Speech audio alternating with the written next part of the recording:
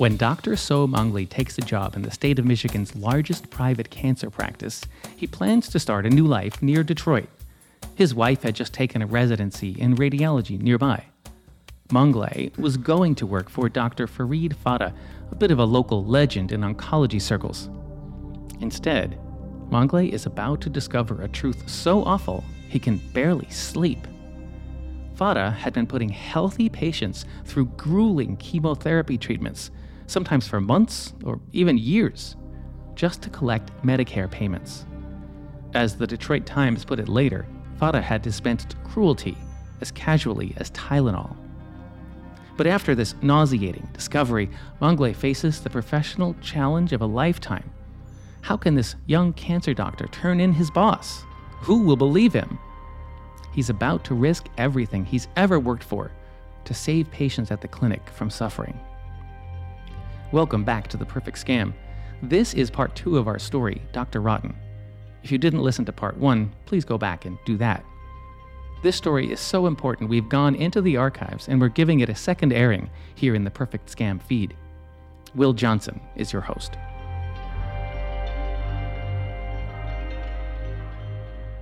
This week, we're bringing you the story of a massive Medicare fraud scam that touched the lives of so many people. To help us wade through the universe of Medicare fraud and scams, we brought in a renowned expert this week. Peggy Sposato is joining us. She was with the Department of Justice for many years and worked on the Medicare strike team. Peggy can tell us more about it. Peggy, I have a quote that says you single-handedly saved taxpayers billions of dollars in your time with the Department of Justice. First of all, thanks for doing that. You're welcome. Yeah. Yes, I did. I did do that. You are our Medicare expert because this stuff gets a little complicated. Set the stage for us a little bit. What does Medicare fraud mean, really? I mean, if you can sort of give it a definition. Let me break it down, because when they talk fraud, they're talking fraud claims, fraud in essence. It's any false, fictitious, fraudulent claim that's submitted to Medicare is Medicare fraud. What drives that, or part of what drives that, is why it's being listed as such. Sometimes it's because it's not medically necessary services. Sometimes it's non-rendered services. Sometimes it's kickbacks. But all of these things all amount to false claims. And who is responsible for the fraud? We've got anybody from someone like who we're talking about in our show, or could it be nurses? Or, I mean, who's involved as far as like the bad guys go? Basically, everybody. Fraud is very impartial. I mean, it's committed over all provider types. Some are more frequently identified because of the egregiousness of the claims. So I would say over the past 10 years, probably the most egregious types would be durable medical equipment fraud and home health services. And the people who are doing that are on the street, say the nurses that would be doing home health, they may not know that what they're doing is wrong, because if they didn't have some specific piece of it. The ones in durable medical equipment, normally they aren't even medical personnel. I mean, they could be janitors, for God's sake. So, but all of these individuals, all these provider types, and the people who are working at them are capable of doing the fraud. But who actually is making out the claim is the one that you're going after. All right, up next, part 2 of our 3-part story.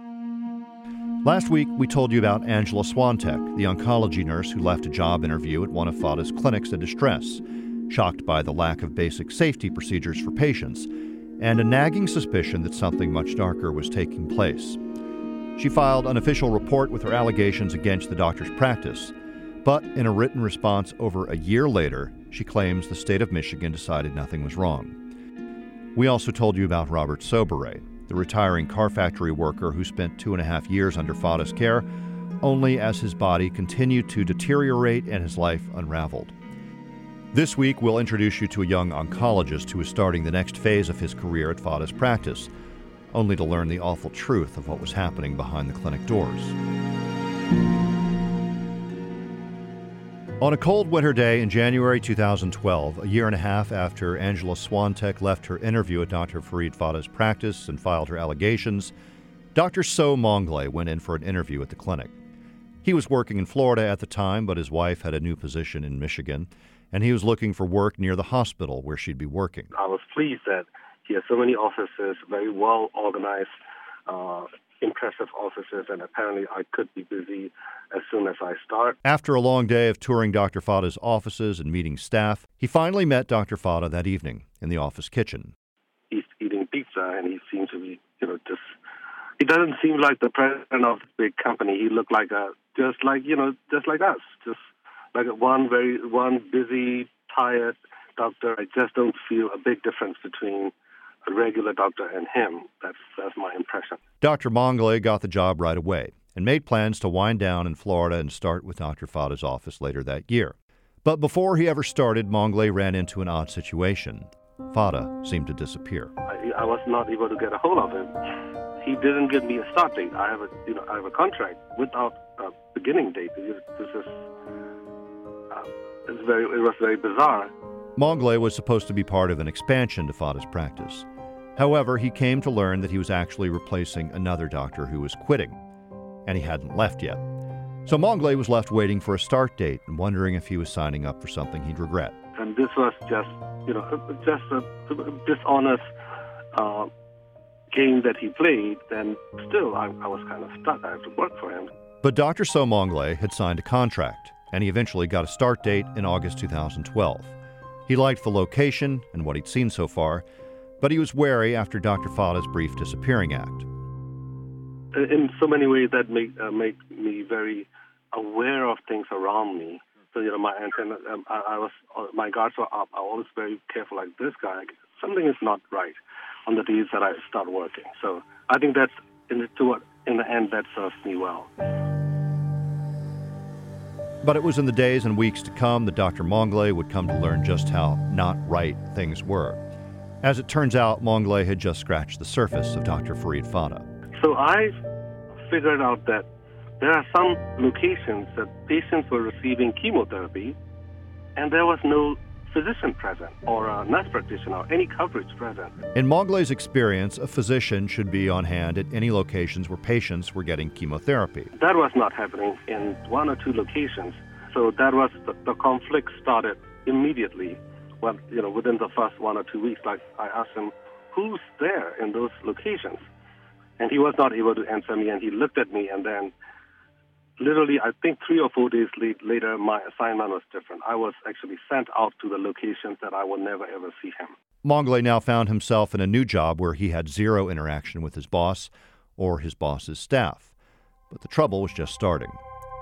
And it was something absolutely bizarre.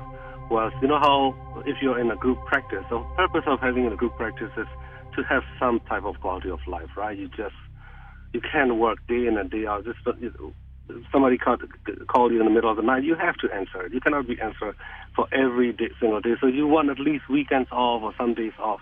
When you're in group practice, you can sign out your pager through the answering service to the rest of the guy who's on call. But according to Maunglay, Dr. Fata never did that.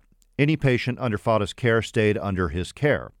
If there was an issue or problem at any time of day, Fata would respond. I was about to see a patient. I was looking at the chart, and I could see the nurse sitting next to me, paging him about the patient that I was about to see. Oh, wow. Because that was the instruction that for all his patients, all the calls go to him 24/7 all the time. The only way Dr. Maunglay could explain it was that Fata was completely dedicated to his patients and his work. All of us have some level of type A personality. I thought he was over the top. I thought this is the kind of cancer doctor I want. This doctor will always be accessible day and night. Because you don't have to explain your story to somebody else. You always got to get a hold of your own doctor.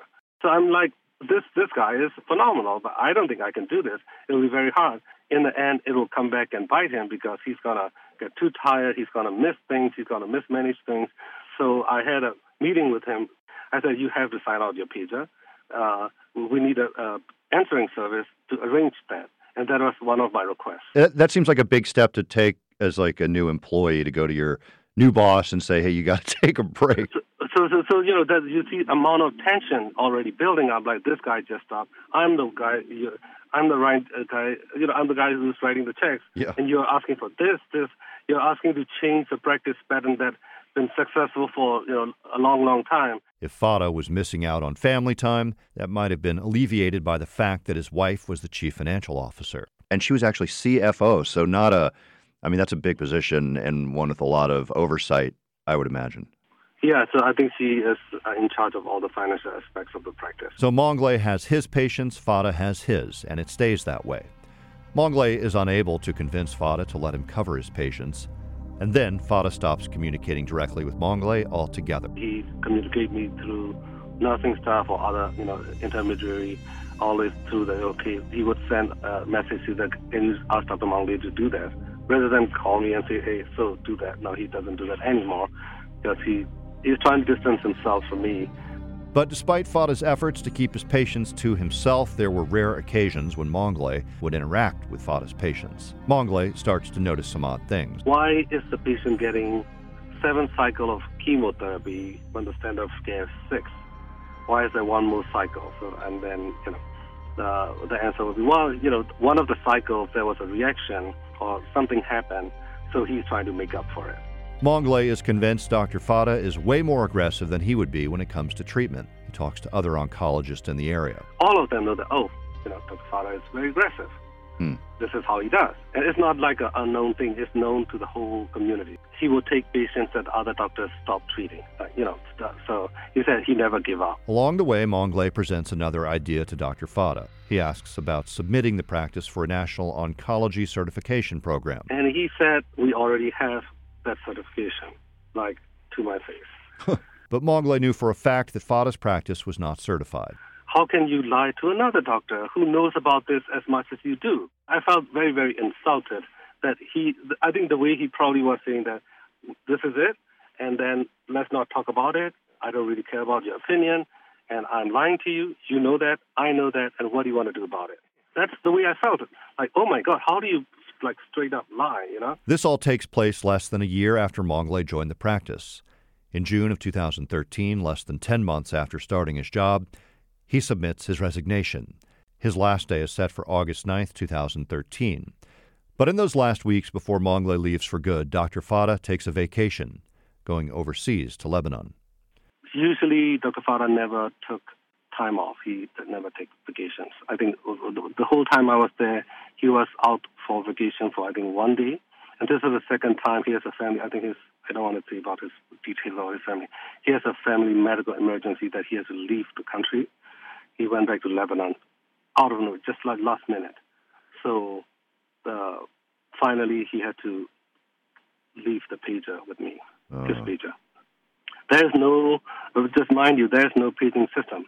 There's a physical, like a black pager. I don't know if you've ever seen the doctors carry back in the day. Oh, yeah. That's what he carries. My pagers come to my cell phone. He actually hold a pager, and he has to give it to me, so I carry that. With Fata on vacation and his pager in hand, Maunglay is finally summoned to consult with one of Dr. Fata's patients who had fallen and broken her leg. With Fata gone, Maunglay starts reviewing her charts. No, before I went in there was some mention of the patient receiving some type of treatment in the note. We don't know what it is. I'm like, what is the patient receiving? The patient was, and then I went and talked to the patient. She was wearing a cast, and she said she just received chemotherapy the same week before she ended up in the hospital. So, why did she receive chemotherapy?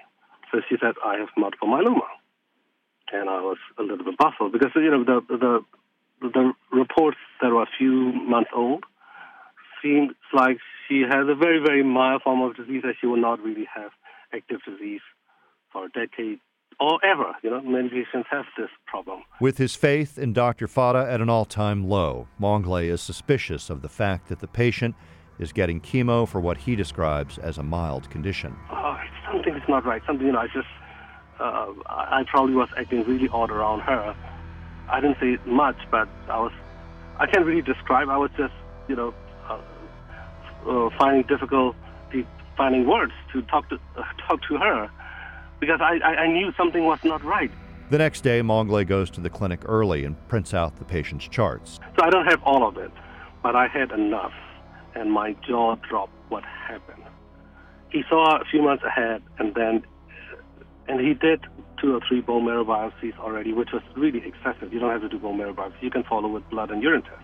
And then nothing really come about. But at one point, he started her on a few months before he started on this expensive immunoglobulin immune supplement that cost, I think, about $4,000 a month or something, on her without any good medical reason. Maunglay is disturbed, but still willing to accept that perhaps Dr. Fata had a good reason for the test and the medication. But he's unable to accept what he sees next in her charts. He told her that she has active multiple myeloma. And I knew the test right before that because it's in the electronic medical records and some papers are scanned in already, that she doesn't. Nothing really has changed. He just lied to her. It seems like he was priming her to do this for several months. But he was planning to put her on this chemotherapy for the rest of her life.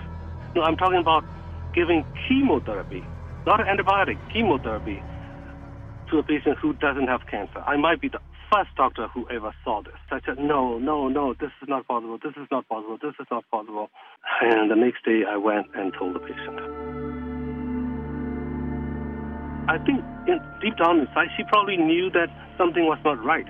And she needed to hear from another doctor, I think. Because she has no resistance. She doesn't say, why this? She said, okay, doc, I'll do that. Maunglay realizes he has to act, and act quickly. I might be violating some rules, practice rules, by looking up patients that are not mine. I decided to look into A to Z, and then something clicked. Maunglay decided to hone in on one particular medication that seemed to show up on many of the patient files. From what he could tell, close to half of the patients receiving the drug didn't need to be on it. Because this is the only thing that appeared to be easily provable on my end. Because you just can't say in medicine this and that, and you need a real evidence. He brought it up with some of the nurses and then asked one of them to confront Dr. Fata about that medication. He said, okay, let's cancel them. So that's the admission of guilt. The only thing I needed is that if he agreed to stop a treatment just because, the staff said, no, this might not be required. I mean, if I believe that this is helping my patient, I'm going to fight with the insurance company. I will fight with everybody. No, he stopped it immediately. So it's just the admission of guilt. That's all I needed. For Dr. Maunglay, that was the last straw. He approached the clinic's office manager, George Karache. I presented to our practice manager, who oversees 7 clinics, what my concerns are, and I presented to him. We spoke to George Karache several times before he agreed to do an interview with us. Not that he didn't want to. I get the sense that he's been burned before. The aspects of the story told in the press didn't match his experience. He wants to make sure we get it right. Are you 55 plus? There are many ways your community could use your help. As an AmeriCorps Seniors volunteer, you can put your skills to work for the causes you care about, whether that's by becoming a companion for an older adult, or a foster grandparent for a child, tutoring students, joining a disaster response effort, or fulfilling another interest. Choose how, where, and when you want to volunteer, starting at just a few hours a month. This is your moment to make a positive impact on your community and get back so much more in return. Visit AmeriCorps.gov/yourmoment today.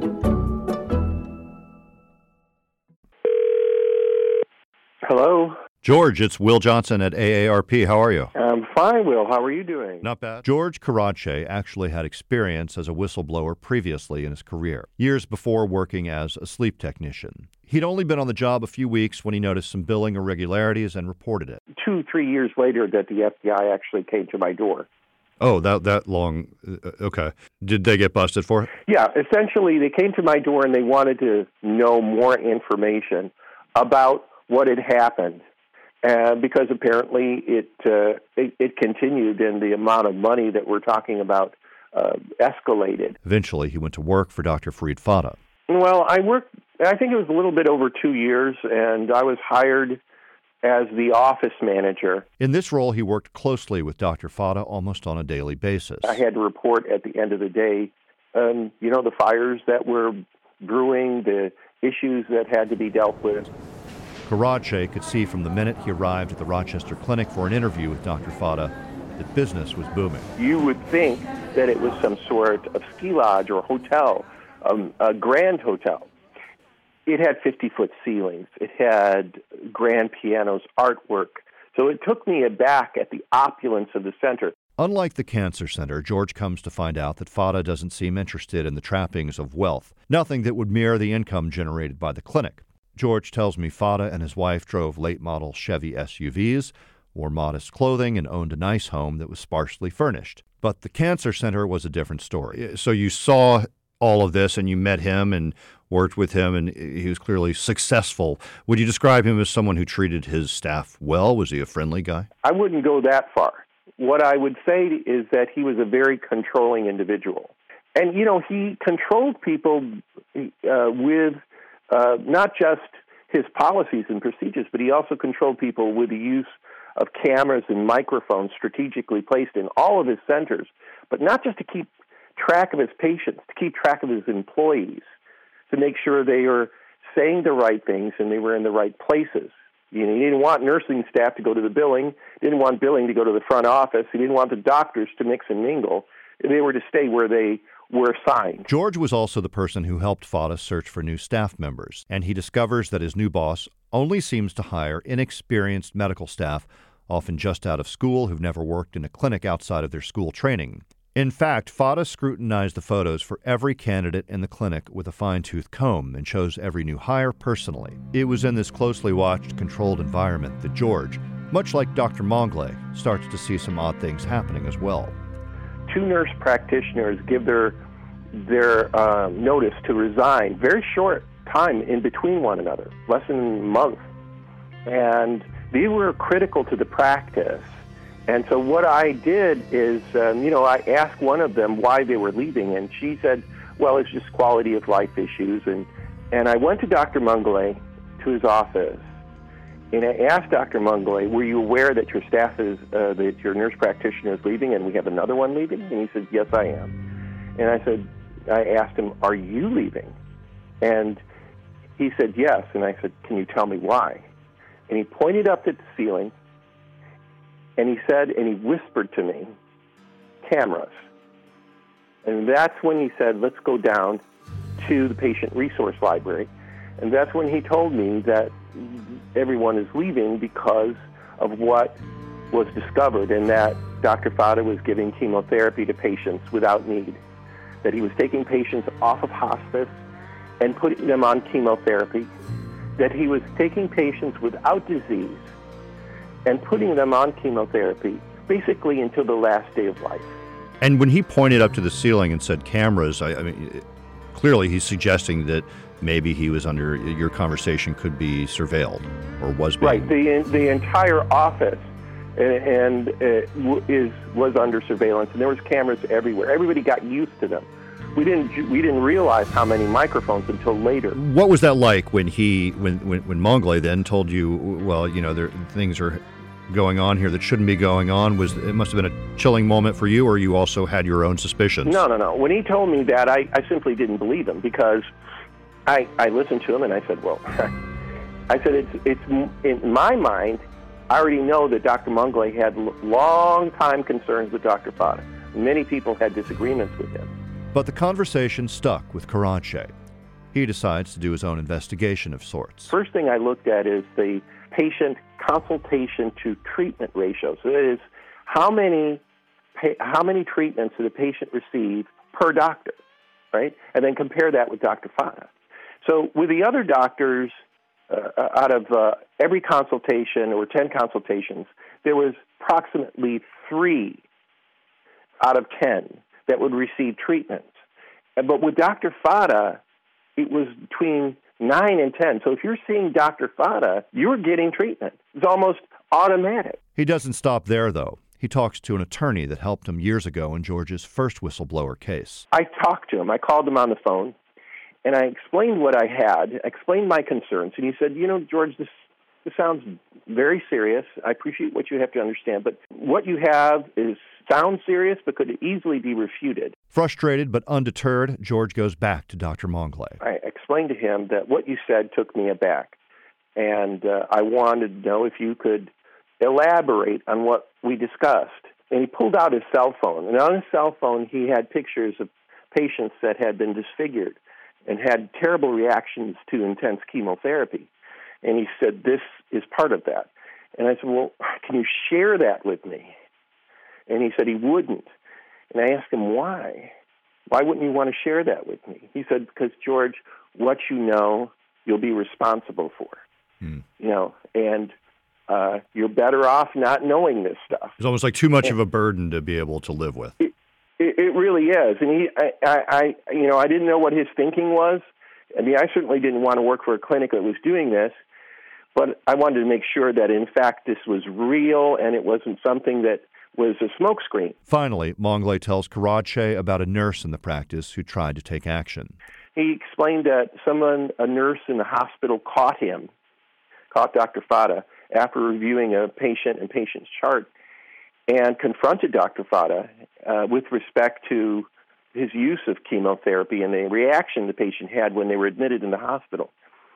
And Dr. Maunglay explained that this nurse who confronted him were approached by Dr. Fata's attorneys, and Dr. Fata's attorneys had threatened her career, in other words, to stop her from talking about what she discovered, and silenced her, essentially. Dr. Maunglay does tell George about a specific drug that Fata was prescribing frequently. George takes that information and goes to someone he knows and trusts, a nurse in the practice. I explained to her that I was made aware of a drug that we use that we may not be giving appropriately. Do you know anything about the drug called IVIG?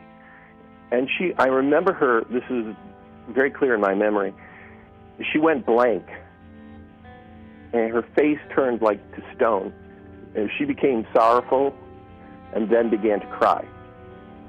And she said to me, "Are we in trouble?" And I said, "In trouble? I don't know if we're in trouble or not. I'm not qualified to judge you, but I really would like to know what you discovered." She said, "Well, I found within a week, I looked at some of the schedule that Dr. Fata had on patients from consultation, and out of the 40 patients that were scheduled for IVIG, 38 didn't need it. 38 didn't qualify for the drug because they didn't have the symptoms that would warrant using this drug." And so myself, and she was talking about herself, and another nurse confronted Dr. Fata with the names of the 38 patients. And she said that Dr. Fata relented and said, "Okay, I won't do this anymore." The other nurse had given her resignation, and George wanted to talk to her next. And I asked her if she was still considering leaving, and she said, "Of course I am." And I said, Well, I just assumed that it was the IVIG issue but Dr. Fata had agreed not to do this anymore, so I guess the problem is solved. I mean, if that's the issue. And she said, "No, George, you don't understand. IVIG is just the tip of the iceberg. I realized that not only was this true that I had the proof, but everything I was taught to believe about what we did at Michigan Hematology Oncology was a lie. In addition to that, the patients didn't know at all what was going on. You know, they were sitting, I could see them getting infusions, and I thought to myself, you know, which patients needed chemotherapy, which ones didn't need chemotherapy, which ones were going to be harmed today if I didn't do something about it right away. I didn't look at the center anymore like a place that people came to be healed. I look at the center as a burning building. George Karache now confronts the fact that he might be the only one to stop the burning, to be a whistleblower once again. He knows he has to do something more than just confront Farid Fata. He has to go higher. I'm back with Peggy Sposato. She is retired now, but for many years was with the Department of Justice and the Medicare Fraud Strike Force team. Walk us through it in a little more detail. How does it work? I mean, you basically are charging Medicare for something that a patient doesn't need in some instances? Or doesn't get, or doesn't receive. And in home health care, you mentioned, give us an example of what that might be. There are situations where the beneficiaries are receiving home health, and they're not eligible for home health. They're not homebound. But they don't know that they're any part of this. So it has to go back to the home health agency that fills out the form, files the claim, and says at that point that this person needs the service. And sometimes they make up the information that they put on the claim. And what is home health? What could that entail? Like somebody coming to your house, a nurse to visit right. you? You get a nurse and an aide, or sometimes physical therapy, speech therapy. Those are the most common. And so in a lot of cases, as you've pointed out, there may be people in the middle of all this who have no idea what's going on, but somebody is committing a crime. Exactly. The impact on a person and their health care coverage if Medicare fraud is committed, can you explain that at all? Are there repercussions there of bad care? The problem with it, the effect on it, is non-existent. I mean, because they don't even know what's going on. And we've never, to my knowledge, we've never done anything to the beneficiaries that were involved, even when with one exception, which I can touch on in a second. But for the most part, the beneficiaries, they're the vulnerable victims of these frauds. They didn't start it, and they're not part of it. And in some cases, as in the one we're talking about on The Perfect Scam, it could be something awful where someone's getting medication or treatment that they don't need, but it could, as you mentioned, also be something where somebody's just not getting something, and maybe they didn't need it in the first place. Or I mean, there's also I'll give you an example of yes. that. In Miami, when we first started looking at some of the home health cases, I had gone out and was talking to this woman, and she lived on the third floor. And I was asking her all these questions about, how she managed to do this and that. And she said, "Oh, they told me to do this." I said, "Who told you to do this?" So she proceeded to tell me about this home health agency coming in. I said, "What do they do when they come here?" She said, "They clean my bathroom, they clean my kitchen." They're very nice. Had nothing to do with medical. Right. Peggy, there are so many people out there that I'm sure are appreciative of the fact that you have dug into these numbers. I hope you'll join us next week when we come back and talk more about this particular fraud with Dr. Farid Fata, and join us again. Sure.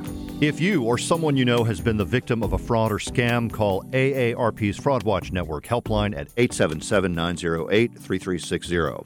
As always, thanks to my team of scam busters, producers Julie Getz and Brooke Ellis, and of course, audio engineer Julio Gonzalez. Be sure to find us on Apple Podcast or wherever you listen to podcasts. For The Perfect Scam, I'm Will Johnson.